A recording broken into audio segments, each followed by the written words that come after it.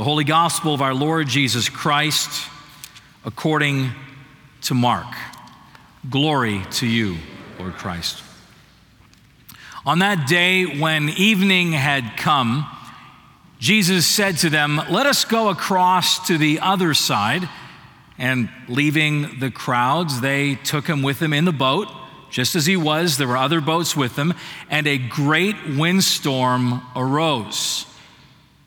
And the waves were breaking into the boat so that the boat was already filling. And Jesus was in the stern, asleep on a cushion. And they woke him and said, "Teacher, do you not care that we're perishing?" And he woke and he rebuked the wind and he said to the sea, "Peace, be still." And the wind ceased and there was a great calm. And he said, "Why are you so afraid? Have you still no faith?" And they were filled with great fear as they said to one another, "Who is this then, that the wind and the sea obey him?" This is the gospel of Christ.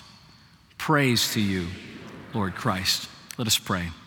Father, we pray that as you open this, your word to us by your Holy Spirit, that we would be changed, that we would understand more what it is to sleep during sea storms as Jesus slept, that we would be empowered more and more to be like Jesus for your glory.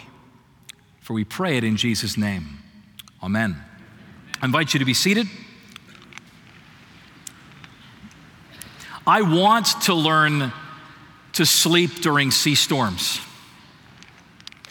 I really want to learn more and more how to sleep during sea storms.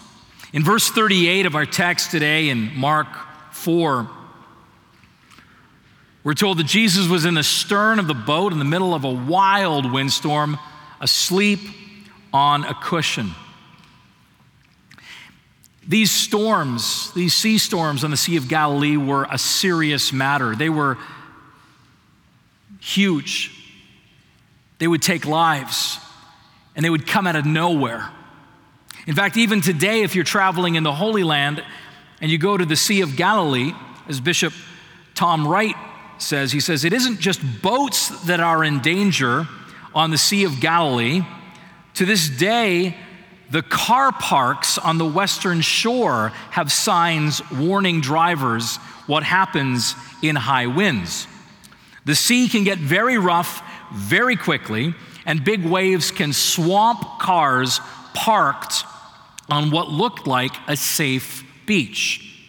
A boat on the lake suddenly gets tossed around like a child's toy.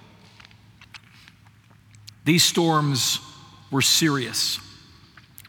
And I don't know about you, but when I look at this text that was chosen weeks ago, we can't help but reference Hurricane Matthew. We thank God that the hurricane died down in much of its intensity as it came to Florida. But it wasn't the case for Haiti. Haiti got hit full power. And Christ Church, we always, as we have in these past 31 years, know what it means to stand with those who suffer. And so there's ways today that we can give to the Red Cross and other agencies that are working to rebuild Haiti, such tremendous loss of life. We can give directly through Christ Church, and we'll make sure, if it's marked disaster relief, that it gets to where it needs to go. But when we look at this text, I know that we're all, at different times in our lives, facing sea storms. Some of you in this room right now are facing big sea storms, and it's hard. Jesus is giving us a picture, he's giving us a model of what it looks like to sleep during a sea storm. He's using the sea storm as a teachable moment, As he knows what he's doing when he lays down in that stern. He's aware of what's going on. He's teaching these disciples a posture. You see, Jesus sleeping on the cushion during the sea storm is saying, I have full trust in my Father. I'm putting my trust there. Jesus is modeling Psalm 4, verse 8, which is included in part of Compline, or prayers before bedtime for Anglicans. Hearing my daughters pray these words every night from Psalm 4, we will lay us down and take our rest, for it is thou only, O Lord, who makest us dwell in safety. We will lay us down and take our rest, for it is thou only, O Lord, who makest us lie down in safety, dwell in safety. Jesus is giving us a model, but let me just give a couple of caveats. First, quick clarification. Sleeping during a sea storm doesn't mean invincibility, nor does it mean apathy. Just a quick word on that. This posture of sleeping during a sea storm doesn't mean invincibility. What Jesus is not saying is, oh, you can sleep during sea storms because nothing's going to happen to you. No, those of us I know in this room have experienced sea storms, and those sea storms can hurt. It's not about invincibility. One of my favorite texts from Scripture is Matthew 16:33, because of how bluntly honest and hopeful it is. Jesus says in John 16:33, in this world you will have trouble, but fear not, I've overcome the world. So it's not about invincibility, nor is it about apathy. Sleeping during sea storms doesn't mean we just sort of lay back and say, well, I'm not going to do anything. We are called to be active. I mean, when we looked at the prodigal father, this 3-week series we went through together recently, it's interesting that when the younger son is in the pig field, when he's in the middle of his sea storm, when it's all falling apart, he says, I will arise and go to my father. He doesn't say, I'm just going to lay here in the pig field. He says, I'm going to rise and go to my father. He's motivated to action. It's not about apathy, nor invincibility.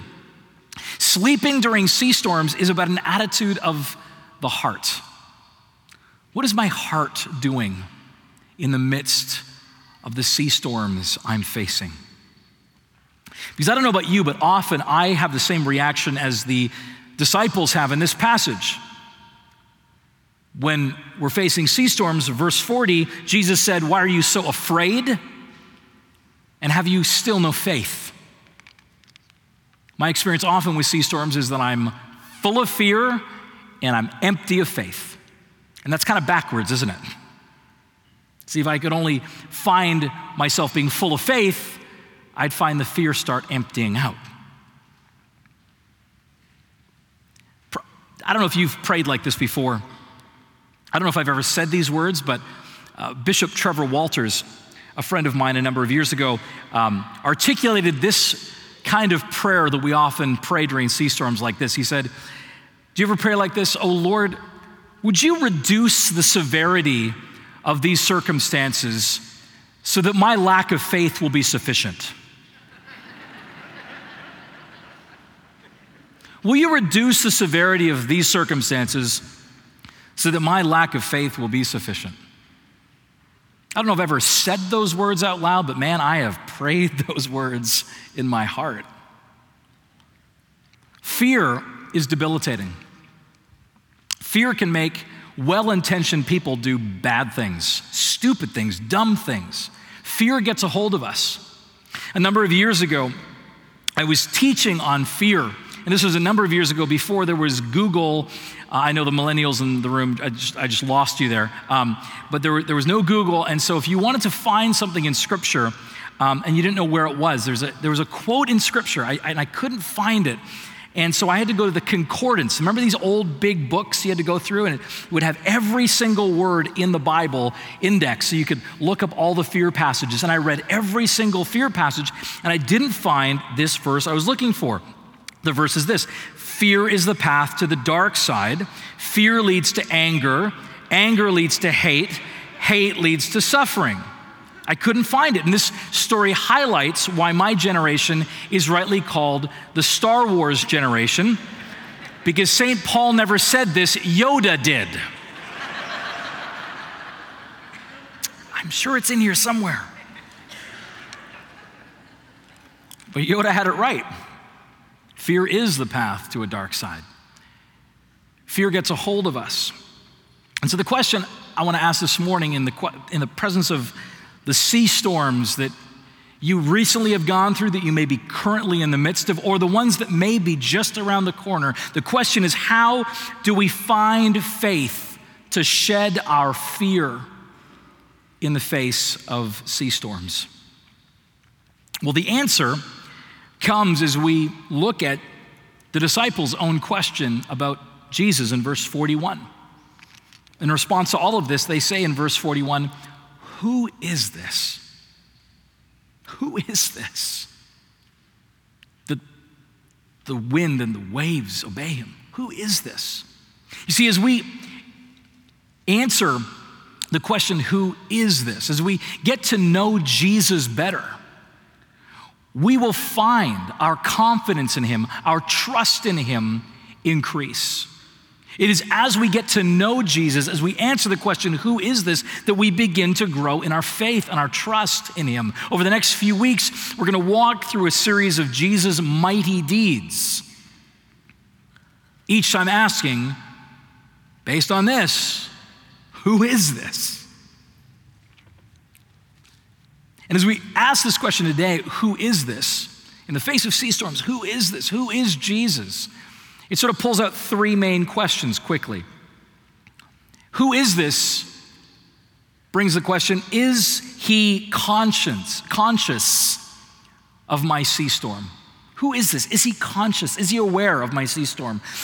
Secondly, who is this? Is he competent to deal with my sea storm?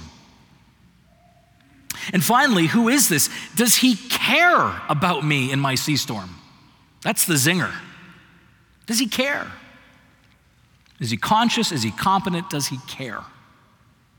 Well, first, is Jesus conscious of my sea storm? Or does he need to get woken up? See, when the disciples wake up Jesus in the boat, it's very similar to Psalm 44. In Psalm 44, we read these words, and I love the Psalms. They're so honest. I mean, if you want to read the Psalms and try and get, really clear, easy doctrine, you're going to run into trouble, because the Psalms are full of messiness, of people crying out to God, of struggle. And thank God he includes this in his word to show us that we're allowed to be real people before God. He can take it. And so here's what the psalmist cries out. "Yet for your sake, we are being killed all day long. We are regarded as sheep to be slaughtered. Awake, why are you sleeping, O Lord? Rouse yourself, do not reject us forever. Why do you hide your face? Why do you forget our affliction and oppression? For our soul is bowed down to the dust, our belly clings to the ground. Rise up, come to our help, redeem us for the sake of your steadfast love." The psalmist is asking, God, do you even know that I'm going through this? Do you even know I'm in a sea storm? Are you conscious of this? Who is this? And the answer is, yes, he is conscious. I mean, look at 35, verse 35. Verse 35 tells us that it was Jesus' idea to get in the boat in the first place. Verse 35, Jesus says, let us go across to the other side. He's not surprised at the sea storm. He's not surprised they're in a boat. He said, let's get in the boat. Wherever you are in the midst of a sea storm, you have walked the journey you've walked at God's call, at God's command, at God's invite. He knows exactly where you are. Is he aware of your sea storm? He called you to right where you are at this moment. But also, verse 36 says he's in the boat. Verse 36, they took him with them in the boat. He was in the boat. He's right here with us. I mean, Matthew 28 promises, Jesus says, and lo, I am with you always, to the very end of the age. He doesn't leave us. He doesn't forsake us. Are you conscious? Yes, he called you to where we are, and he's right in the boat. I mean, we all can compare our sea stories. Some are much, much worse than others. We've had our share. One of the most recent ones we had, I know it's nothing compared to some of yours, but was trying to sell our house to come down here. It was a nightmare selling our house. It just became one buyer, one real estate agent, sort of floated a rumor that there were foundation issues on the street we lived on. And so we watched offer after offer get dropped. And we watched the price of the house drop and drop and drop. And it was terrifying. We had to pay someone to come in and dig a hole and say, no, the foundation's fine. And it was a terrible moment. But the phrase that we found ourselves again and again in our house during that time, Monica and I found a phrase we would use with each other, and we just say, God has not changed. The buyers have changed their minds, but God has not changed. God is fully aware of the sea storm that you are in. He is conscious. But the second question, is Jesus competent to deal? I mean, it's one thing for him to know it, but can he do anything about it? Is he competent to deal with my sea storm? Verse 39, the answer is yes. Jesus awoke and rebuked the wind and said to the sea, just stop there for a second. He rebuked the wind. We sort of glaze past it. Oh yeah, of course. He's rebuking the wind. He's giving instruction to the wind, and then he speaks to the sea, peace, be still. Peace is literally shh. He shushes the sea. Who is this? And then he says, be still, which literally means to muzzle.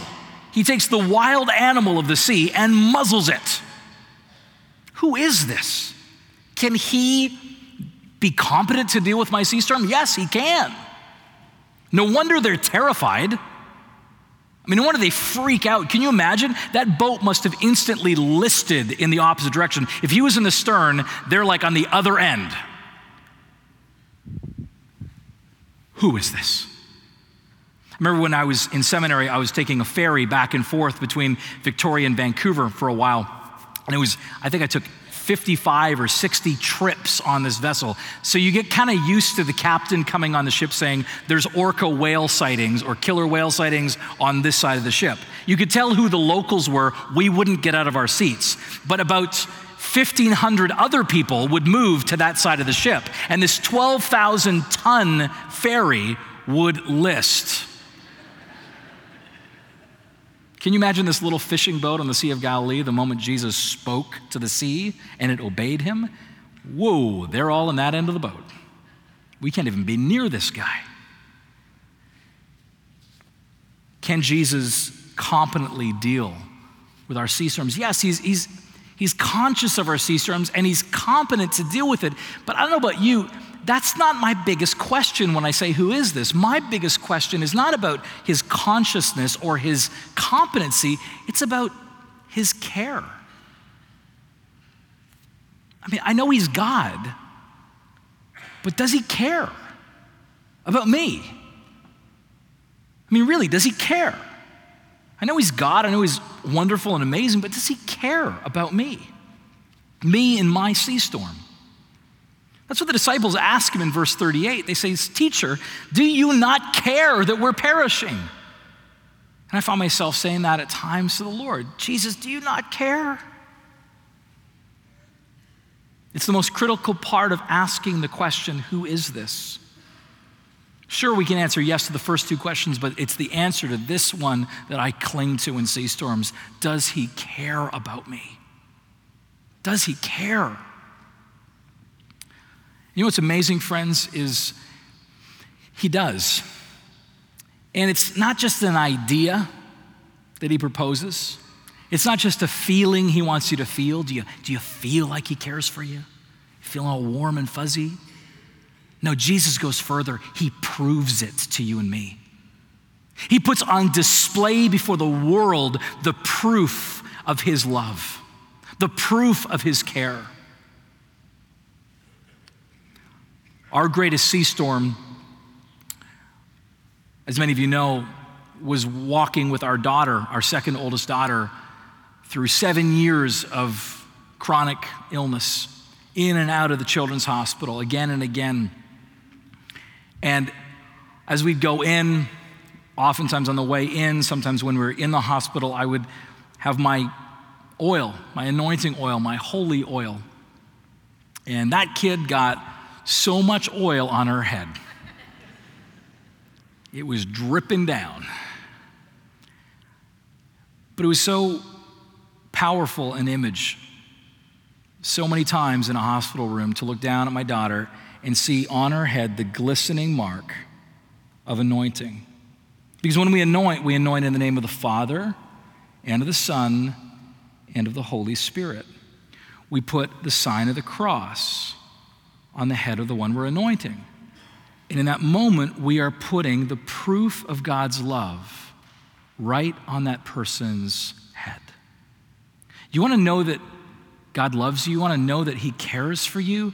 He's given you proof. Look at the cross. Romans 5:8 says God demonstrates his love. God puts on display his love. God puts a big sign up of his love, that while we were yet sinners, Christ died for us. The cross is the image of the proof that he cares for you. In Romans 8, we get this beautiful picture of Paul claiming all the picture of the cross and the resurrection and God's Holy Spirit being poured out and all the gifts that have been given. And he gives us this reminder of the surety, the proof of God's love. That we can know, we don't need to just hope to feel it, but we can know his care for us in the midst of our sea storms. And we often read this passage from Romans 8 in the context of one of the worst places of sea storms, at a funeral service. We read this as we're coming in to a funeral service, that we would hear this proof that God cares. Romans 8:31, what shall we say to these things? Paul says, if God is for us, who can be against us? He who did not spare his own son, but gave him up for us all, how will he not graciously give us with him all things? Who shall bring a charge against God's elect? It is God who justifies. Who is to condemn? Christ Jesus is the one who died. More than that, who was raised, who is at the right hand of God, who indeed is interceding for us. Who shall separate us from the love of Christ? Shall tribulation or distress or persecution or famine or nakedness or danger or sword, sea storms? And then he reframes Psalm 44. Remember that Psalm 44 I read about, oh God, would you wake up, we're being put to death? Paul reframes that in light of the cross here, where he says, as it is written, for your sake we are being killed all day long. We are regarded as sheep to be slaughtered. No. In all these things, we are more than conquerors through him who loved us. For I am sure that neither death nor life, nor angels nor rulers, nor things present nor things to come, nor powers, nor height, nor depth, nor anything else in all creation will be able to separate us from the love of God in Christ Jesus our Lord. Amen? You see, the disciples eventually and gloriously seem to figure this out. That same group of disciples that were listing the boat in the other direction, they figured this out along the way. They were changed the more and more they answer the question, who is this? Who is this Jesus? They could deal with sea storms in their lives much, much more, because they knew who this was. They knew that he was conscious of their sea storms, that he was competent to deal with their sea storms, but most of all, that he cared about them in the midst of their sea storms. And Peter is, I think, the best example of this. Peter, who in this passage is one of those disciples, terrified, lacking in fear. Peter, who in Matthew 14 will be in a boat getting out, trying to walk on the water, and again will have his fear sink him. Peter, who will out of fear deny Jesus 3 times. Well, something changed for Peter, because not many years later, in Acts chapter 12, Peter had another sea storm. But it went a little differently for Peter. You see, Herod in Acts chapter 12 had already arrested James and put him to death, and now he arrested Peter, and there's Peter on the night of his execution in prison. Peter's in jail getting ready to die the next day. And God sends an angel to break him out of jail. Verse 7, and behold, an angel of the Lord stood next to him. But nothing happens. Can you hear the snoring in the background? Snoring away. Well, the angel goes a little further. Verse 7 says, light filled the cell. Still nothing. Hear that snoring in the background? So finally, verse 7 says, he struck Peter on the side, saying, get up quickly. What's my point? The angel had to strike Peter awake the night before his execution. Peter, before his execution, wasn't up all a ball of anxiety, wasn't crying out his fears. Peter was having a sound sleep on a cushion in the face of a sea storm. What has changed in this man? How has he gone from one kind of disciple to another kind of disciple? How can I go from one kind of disciple to another kind of disciple? Peter saw the proof that Jesus cared. In the cross, Peter now knows for sure Jesus loves me. Jesus cares. He's proven it. Horatio Spafford, some of you know, is known for a famous hymn. I've always felt connected to Horatio's story because his 4 daughters were killed at sea. And when he was crossing the Atlantic, not many days later, the captain of the ship called him to the deck and said, we believe this is the place where their ship went down. And Spafford, in the face of that sea storm, wrote a hymn. And you hear the sea storm language, you hear the waters, but you hear the cross that he clings to. When peace like a river attendeth my way, when sorrows like sea billows roll, whatever my lot, thou hast taught me to say, it is well with my soul. And they come straight to the cross. Though Satan should buffet, though trials should come, let this blessed assurance control that Christ has regarded my helpless estate and hath shed his own blood for my soul. And he can't get off the cross. My sin, oh, the bliss of this glorious thought. My sin, not in part, but the whole, is nailed to the cross, and I bear it no more. Praise the Lord, praise the Lord, oh, my soul. It is well with my soul. It is well with my soul. I want to learn to sleep during sea storms. Who is this? Does he care? Friends, he has given us the proof of his care. In the name of the Father, and of the Son, and of the Holy Spirit. Amen.